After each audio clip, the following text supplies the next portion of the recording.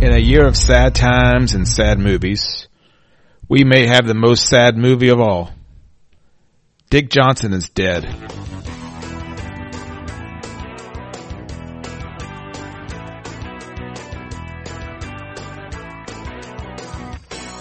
Welcome to the best movie of the year so far. So good to have you back. I am John Ellis. Thanks for being here today. I'm continuing my quest to find good movies in a year of uncertainty. There are certainly some good movies out there, and of course there are some bad ones. I guess, but then again, you could say that about every year.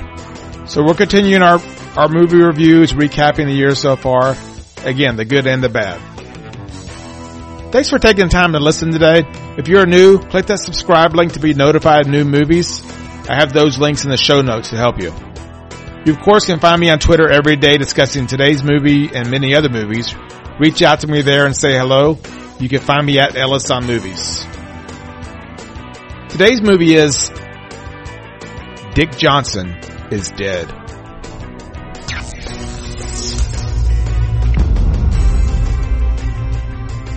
Dick Johnson is Dead is a documentary about a filmmaker daughter preparing her father for his eventual death.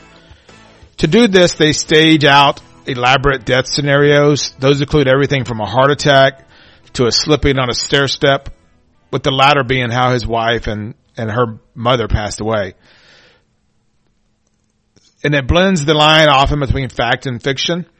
So with that quick synopsis, it's hard not to agree that a movie about death is morbid, by definition, I guess. So sure, it's sad and it's depressing, it's tear-jerking. All those things can't be denied. But it's also inspiring and often very funny. It's really unlike any documentary I've seen before, by taking on a subject that we don't like talking about, death.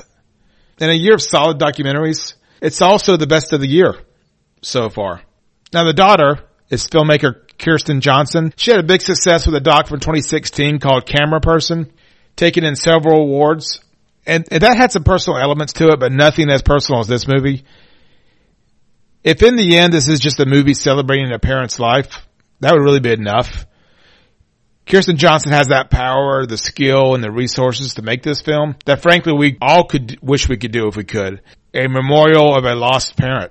Now she's masterful at switching the tones back and forth. Just when you find yourself laughing, she really brings you down. But when you feel that emotion start to swell up inside you, she brings you back with a light touch and some humor. So it's really back and forth that she does very well. Now, by design, the star of this film is the filmmaker's father, Dick Johnson. He's lovable and unassuming, and he's just a good sport at all this. And like any father, he's part of this film for really selfish reasons.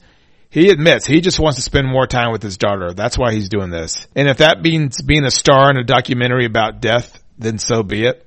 A little bit of spoiler here. There is a funeral scene at the end of this film, as expected. And when you watch it, you'll kind of see it all makes sense. It's just a wonderful, very daring scene.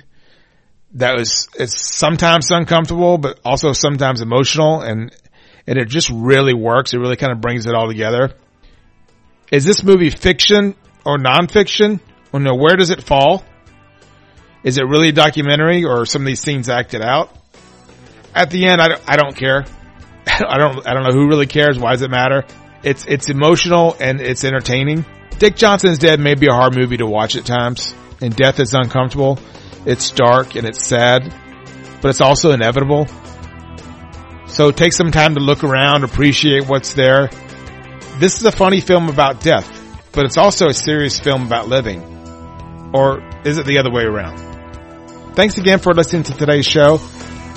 I love that you have this as part of your listening routine. I appreciate it.